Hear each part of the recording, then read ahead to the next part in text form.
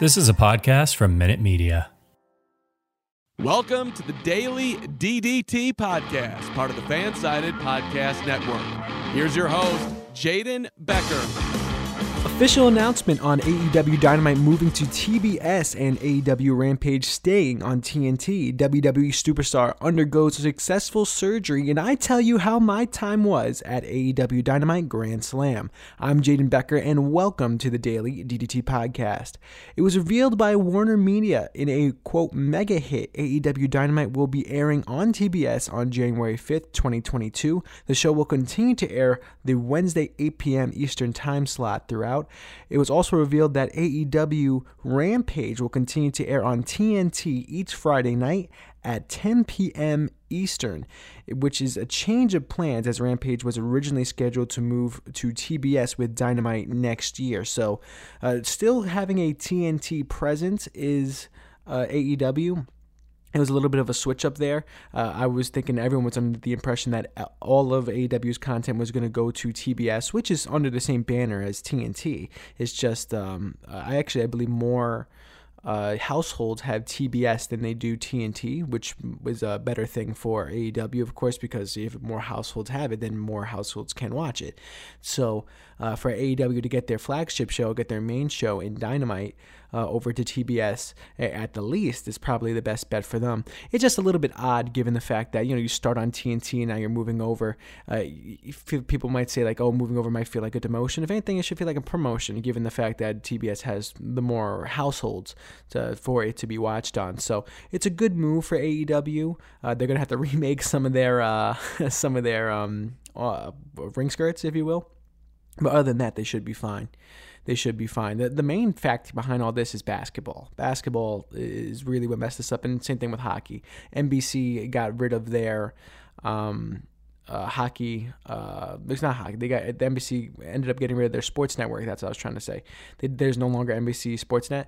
So what's going to end up happening is, given the fact that TNT was able to take on hockey now, it's going to be a conflict between AEW and NBA as well. So making this a whole mishmash. AEW try not to get lost in the shuffle here. It's like, you know what? You can play whatever you want on TNT. Move us to TBS from that time slot, and we'll be happy from there. So moving on to next year, in 2022, for me at least, I'm going to have to change from going from number 3 on my cable to number 8, which is no problem to me.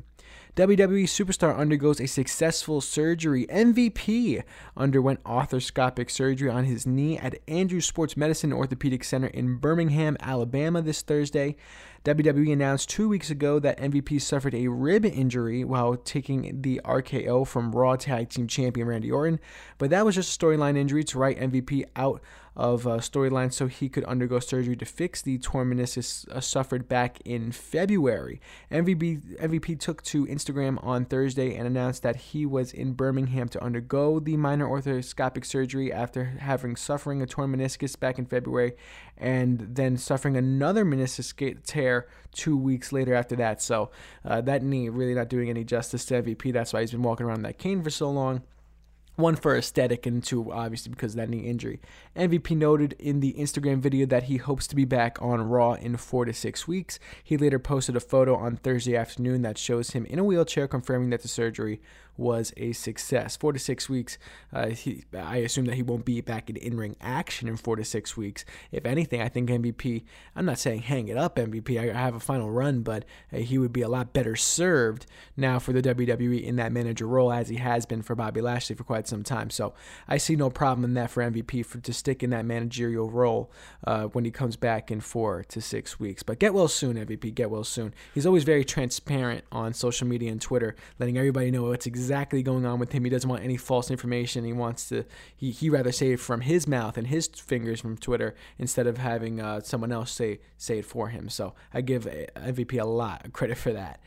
All right, let's move on to Wednesday's AEW Dynamite Grand Slam. The reason why this is coming out on a Friday and not on a Thursday is because I had to make it all the way back from Queens, my hometown, to college here up in Ithaca, New York.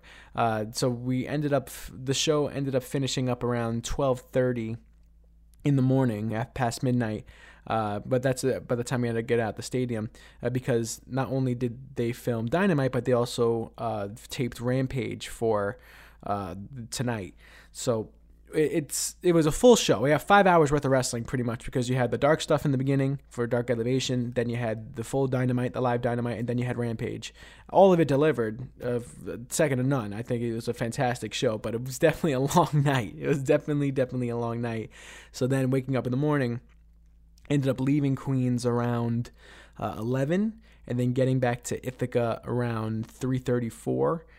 And around that time frame, and at that point there was no point on putting out a podcast because I was absolutely drained. I was absolutely exhausted making it back to Ithaca in time because I had classwork stuff to do because I'm still, even though I'm doing podcast stuff, I'm still in college. I still got work to do school wise and broadcast wise. So either way, let's get into the show because now not only have I watched it once live and in person, but now I was able to watch it twice and watch it from a TV perspective. And it was a banger both ways. I have to say, obviously, in my humble opinion, it was better in person. The fact that I got to be there in front of 20,000 people and watch that show. Wow. But let me run through it completely, and then I'll give you my full thoughts on how it was actually being there in Arthur Ashe Stadium after the break. So let's go run through this review. And opening the show with a banger for AEW Dynamite Grand Slam at Arthur Ashe Stadium in Queens, New York. Kenny Omega taking on Bryan Danielson. Not a championship match, but a dream match at that. That took around 9 years. I think it's the last time since they faced off against one another. And now facing off here to open AEW Dynamite Grand Slam. Danielson looks absolutely fantastic, in fantastic shape. Not saying that he was in bad shape with the WWE, but same thing with Miro and same thing with all these guys. They either get released or they take time away from the company that they want to be let go or their contract expires. So they have that time away where they're no longer on the road. Now they can work out as much as they need to, and then from that point on, when they appear in a new company or someplace else, or even return back to the WWE, they're in fantastic shape because all that time they had off, they spent working out. So Bryan Danielson took that time to get his body in fantastic shape, and his body definitely looks it. He looks fantastic. The crowd was absolutely electric before the two even touched. That standoff between one another, and not only did it radiate through the TV, but it penetrated my ears while I was there. The two trade chops and kicks very early on. A suicide dive to the outside from Danielson onto Omega, both doing a fantastic job working the crowd with relatively basic offense early on. There wasn't nothing crazy early on, nothing too flippy early on, but every person that arena in that stadium was on the edge of their seat saying yes and woo to every chop and kick from Bryan. Every move, a punch was a pop of the century. So it really, really was amazing stuff between Omega and Danielson. But when it comes from a crowd perspective, Omega with a huge dive over the top rope onto Bryan. That's one of my favorite moves that Omega does, where he looks like a shooting star coming over the top rope and onto Bryan. Beautiful spot there. Cattle mutilation from Danielson, huge pop there. And Omega with a snapdragon suplex onto the LED ramp that led up to the ring that was directly onto the apron. Nasty stuff, but definitely a fun spot there. V-trigger from Omega to follow up. Danielson fighting back, but caught up with multiple V-triggers in every which way. Danielson bleeding across his chest from the chops and a little bit above his brow there. Locks in the LaBelle lock, but Omega gets to the ropes. The true trade blows as the time limit is reached, and the match ends in a draw. It was a 30-minute time limit, and the match ended in the draw. And there was a lot of boos from the crowd, but it wasn't bad boos. It wasn't boos like, oh, this sucked now because it ended in a draw. But it was boos given the fact that people want to see a winner, and that's fine. People want to see who would be the winner of that match. And 30 minutes wasn't enough to decide it. Obviously, in the future, even though Omega said, oh, there's not going to be a rematch, there's going to be a rematch. They're not going to have this go to a draw for it not to happen again in the future. This rivalry here that could be brewing between Danielson and Omega could make AEW infinite dollars. People would come in droves to see these two wrestle, especially after what they did on free television for 30 minutes there, a 30-minute match, a 30-minute classic they put on with no winner. After what they did there, imagine what they can do in a 60-minute time limit match, in a match with no time limit for the AEW championship. The possibilities are endless. Legitimately, the possibilities are endless. The super click enter to save Omega after the bell. A triple super kick to Danielson after the match, which also brings up the idea of having more matches in the future between Omega and the super click. We could see Omega and Cole in the future. If not Omega, you could see a match in the future between Danielson and Cole in the future, if that needs to be the lead up to Full Gear. They might not want to give that away too fast between Danielson and Cole, because obviously that's another super marquee match. But at the same time, they gave away Omega and Danielson for free, just didn't give you a winner. So it's sort of a give and take there. Christian Cage and Jurassic Express save the super click, the Elite in the Young Bucks, and Adam Cole will take on Christian Cage and Jurassic Express on AEW Rampage Grand Slam tonight. 5-star draw, ? 5-star draw. I wrote that in my notes here, and after watching it live in person, like, oh, this is a 5-star match. And then watching it over television, yeah, I think I might have been a little built up into the moment, not gonna lie. It might just been me, spending money for my ticket and really excited about it, so it could be that, saying that. But at the same time, this match delivered it, even after when I watched it again on the DVR recording. So it delivered both times. So I have nothing else to really add on to it. Me describing it as well doesn't do this match justice, because my 3-minute points on it really do not compare to what this 30-minute match was.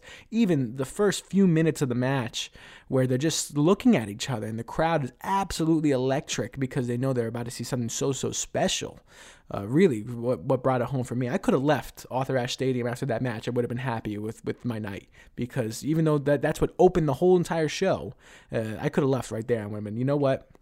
I got my money's worth just from that one match alone. And now, given the fact that I had 3 more hours left, 3.5 hours left more of wrestling to watch, oh my goodness, worth every penny. All right, moving on to the next segment, CM Punk and his promo. Wow, what a pop. Ears still ringing to this day after the Punk pop. Obviously not comparative to Chicago, because that was his return and it was in Chicago, but in front of 20,000 people at Arthur Ashe Stadium, everyone on their feet singing along to Cult of Personality. You really can't match it. You really, really can't match it. This is something that Punk, I can imagine, has been waiting on for so long.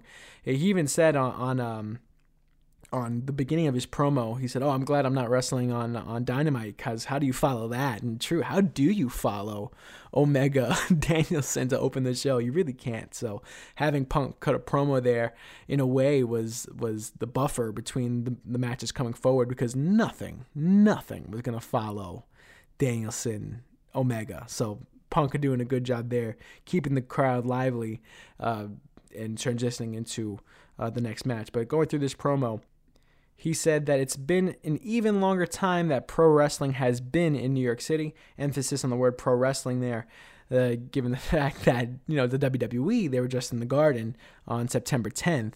But obviously Punk making the point that the WWE is not pro wrestling, it's sports entertainment. So he's saying that, it's been a long time since pro wrestling has made its way over to the city.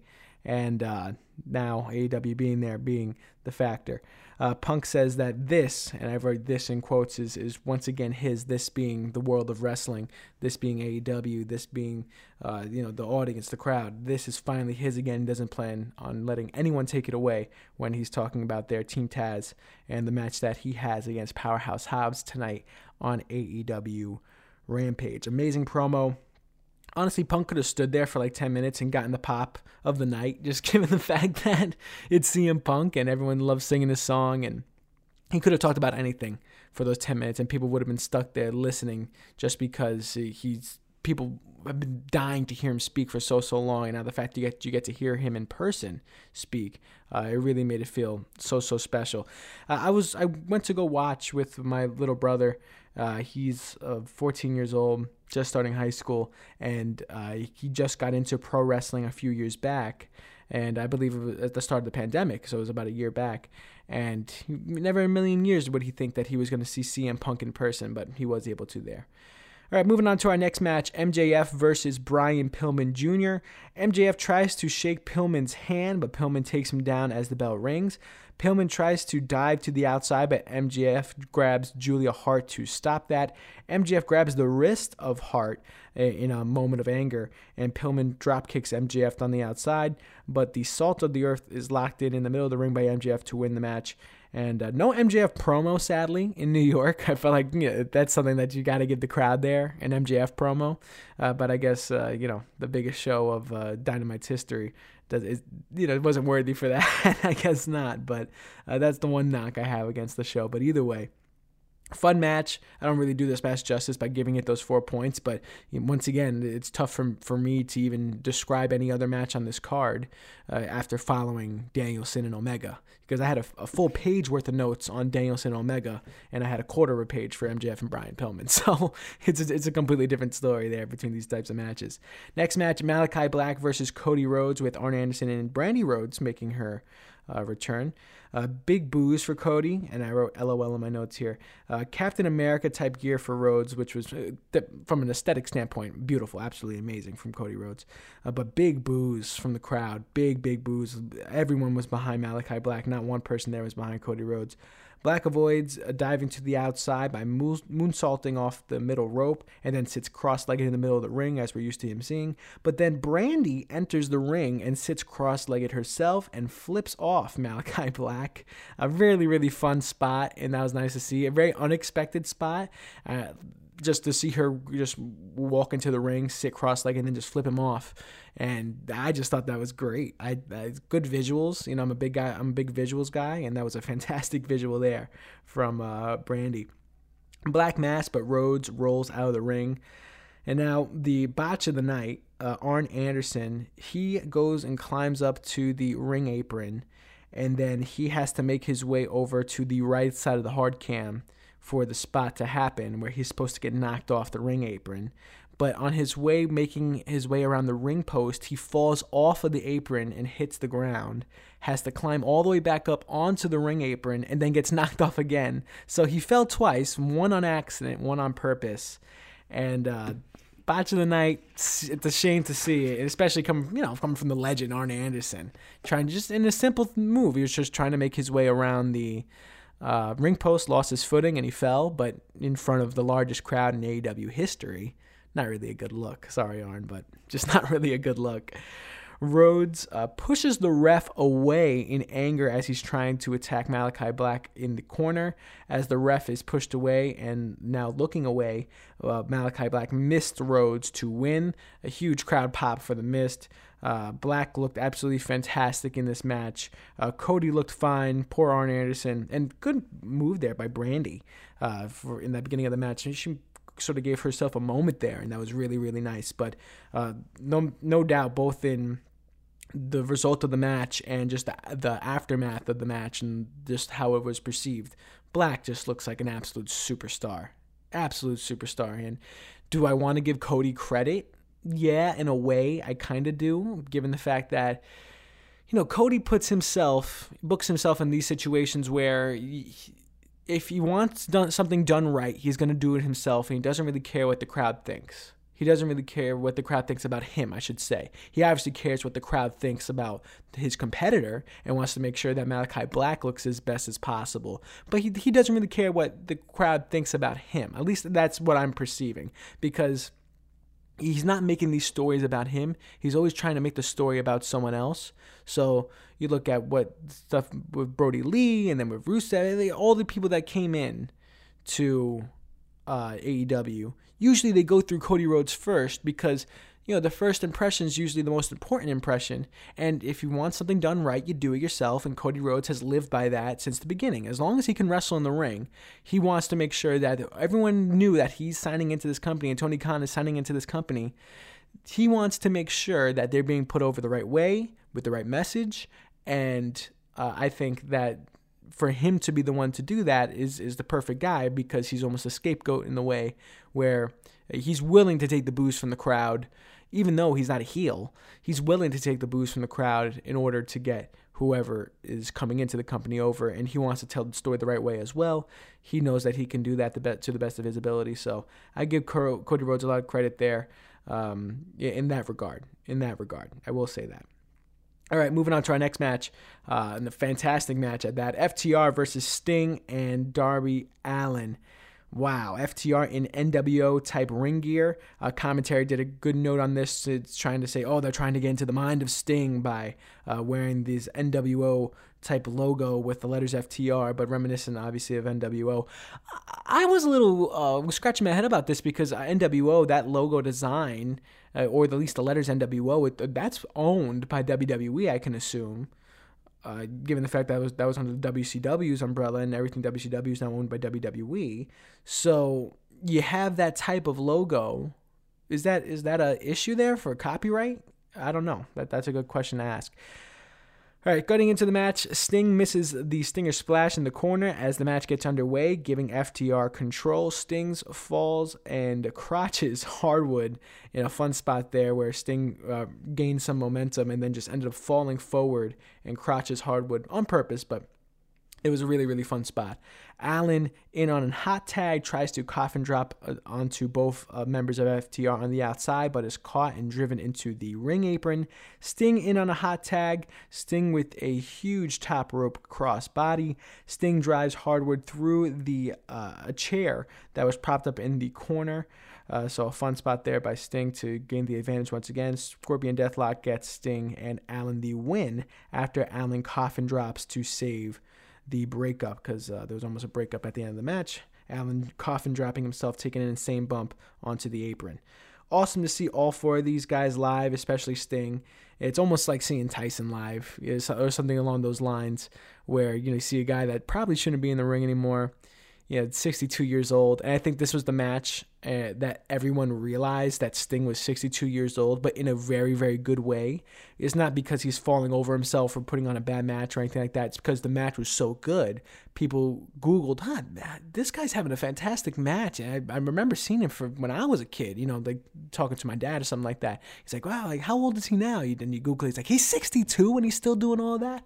It's an impressive 62. It's not like, he's clunking around and, why is he still in the ring? How old is he? 62? Oh, no, it's an impressive 62. So he's getting the right impression. So a little bit later on, I'll go into more of the cheers that we heard from the crowd. But other than that, fantastic job there by Sting and Darby Allin, and especially FTR as well, because they put on a fantastic match as well. All right, moving on to our main event, Dr. Britt Baker, DMD, the champion, taking on Ruby Soho. This match is for the AEW Women's Championship. Soho dives to the outside onto Rebel and Hayter. Baker takes advantage of this with a swinging neck breaker onto the outside. A strong sling blade from Baker, gloves up for the lockjaw, a senton from Soho, and a kick out at 2 by Baker. A huge drop from Baker from the second rope, slamming Soho on her neck. Soho kicks out of the curb stomp.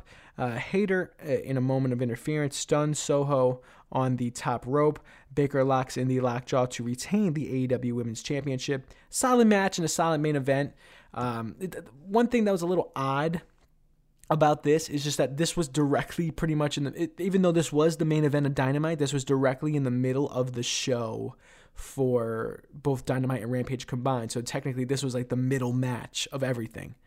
So it made this, I wouldn't say it made this less special, because it was the main event of the largest Dynamite in Dynamite history. So I'm not saying that this didn't make it special, but this was a moment where a lot of people did go use the bathroom. I stayed there in my seat for the whole show. I did not move from my seat, but this was a moment where a lot of people went to go use the bathroom. So I will say that, but other than that, solid match. Ruby Soho looks great. I'm glad she made her way from WWE to AEW, even though obviously even in the episode of Rampage that prior this Dynamite, it was obvious and it was good to be remembered that she was fired from WWE, maybe for different reasons, like budget cuts or something like that, but there's a reason why she's no longer there in WWE.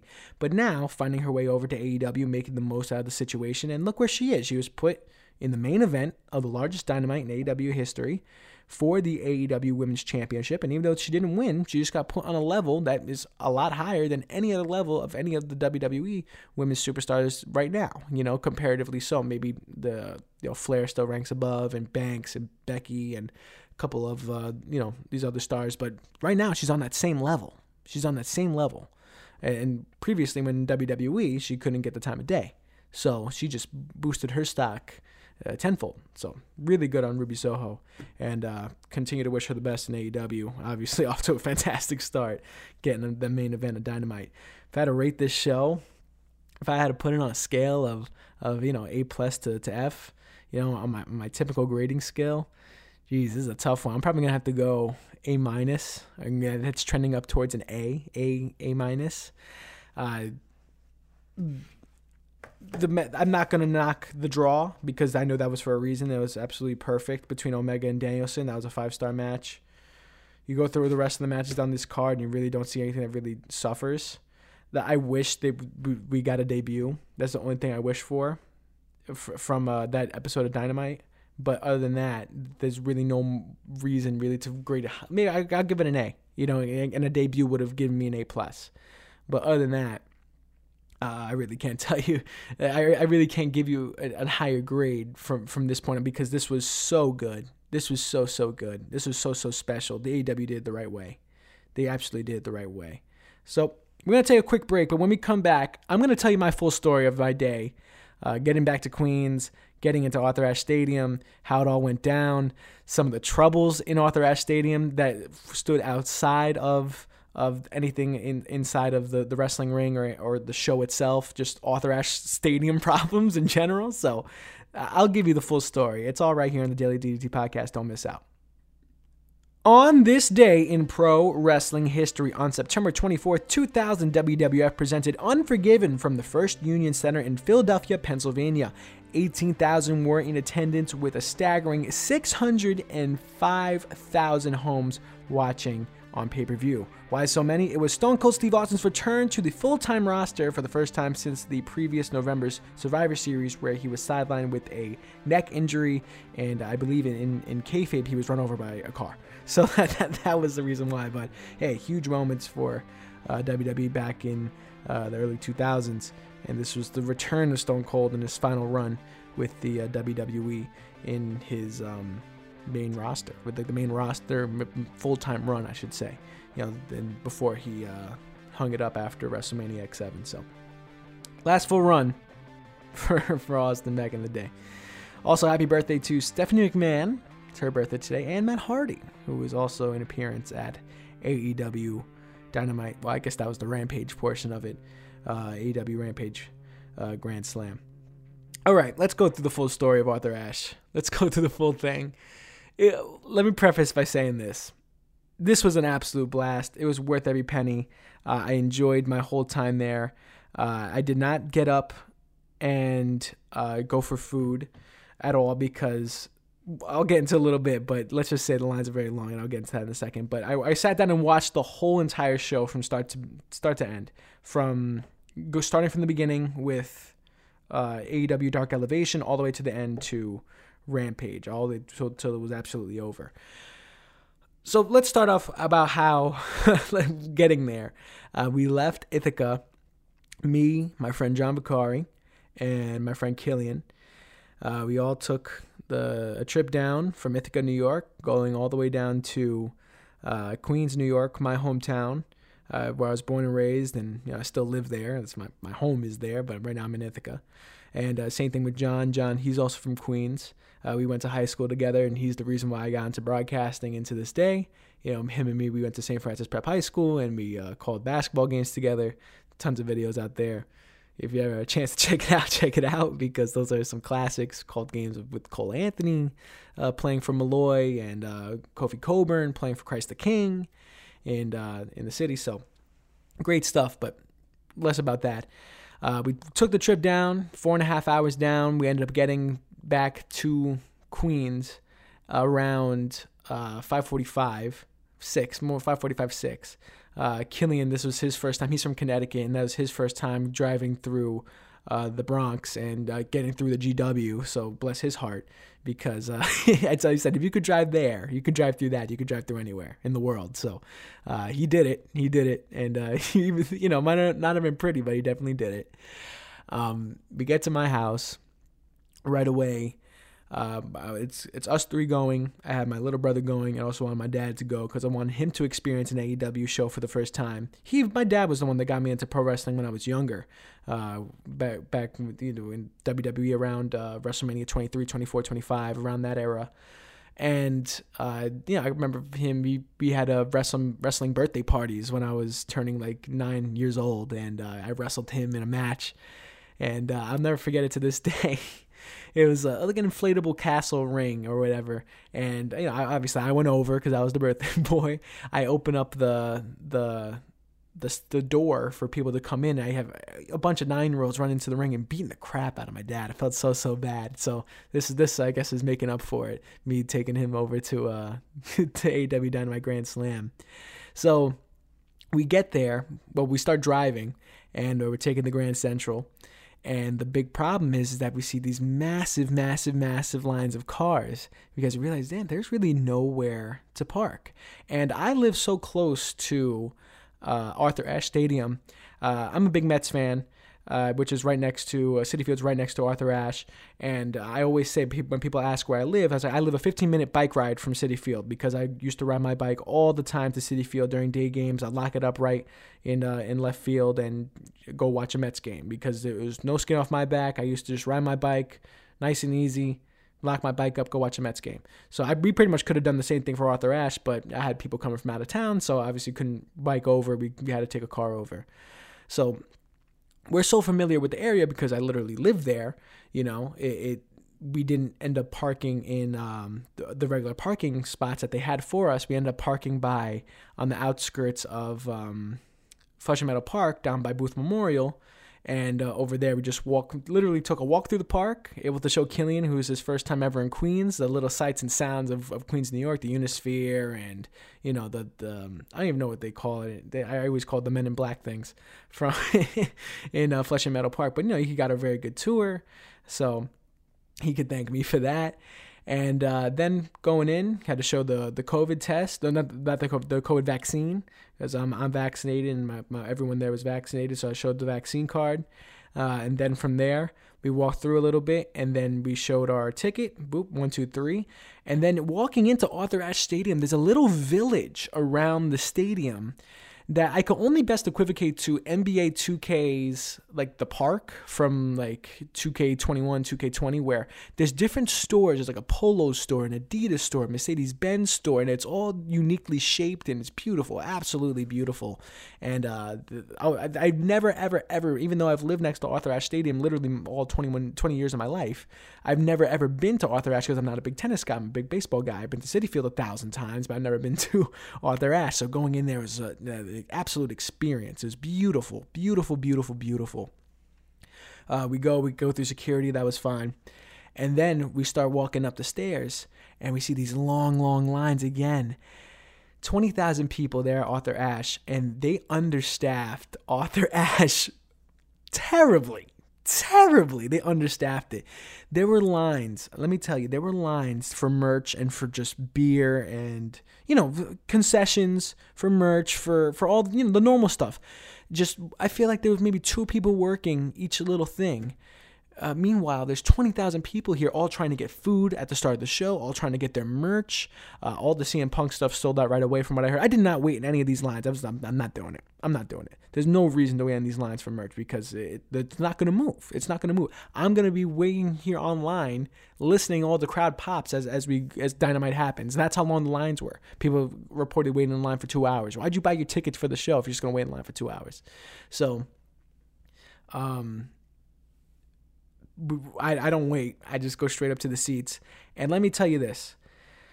You look at these seats and you look at Arthur Ashe Stadium. Arthur Ashe Stadium, in my opinion, not a ballroom, not ballroom-wise, not hall-wise, because there's different ballrooms and halls that are perfect for pro wrestling, but stadium-wise, Arthur Ashe Stadium, I think, in my opinion, is the closest thing to a professional wrestling specific stadium. That's how amazing everyone's seats were. Everyone's, not just my seats, everyone's seats. We were up in the 300s, so the third level, technically. It felt ringside. That's how it felt really, really like we were on top of the action from the 300 level.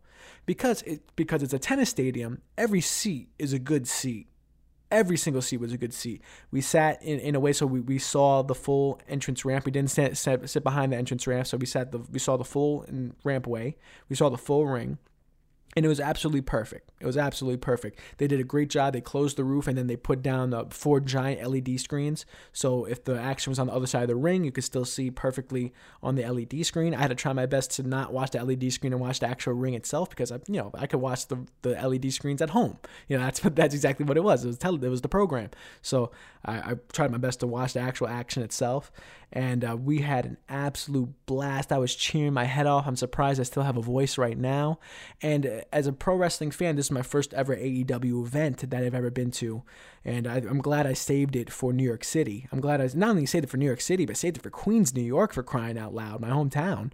I'm glad I saved it for that, because you watch everything from what they did at Daly's Place from the beginning throughout all of COVID, and you watch all that, and they're singing along to everybody's songs, and there's all these little things, and you sing along, and in your head here at on your couch or on your bed when you're watching wrestling. But to actually do it with 20,000 other people there in attendance, to actually do it, to sing along to Judas, to sing along to Jungle Boy's theme, to do the Pentelicero Mero, do all that stuff, the DMD, everything. I can go through every single list of ways to sing along to Cult of Personality. All of that. It made it so much more special for me. And I would do it again 1,000 times over. I'm sure the next Dynamite I go to, because right now there's one in Rochester, so that's about 2.5 hours away from me right now. I could go to that, but will I? Probably not, given the fact that it's not going to be the same experience as going back to my hometown, going back to a show that they're booking like a super card, booking arguably better than any pay-per-view that they booked so far. Putting a card together like that, doing it in front of 20,000 people, it's going to be really tough for me to top that. Really, really tough for me to top that. But what I will say is this.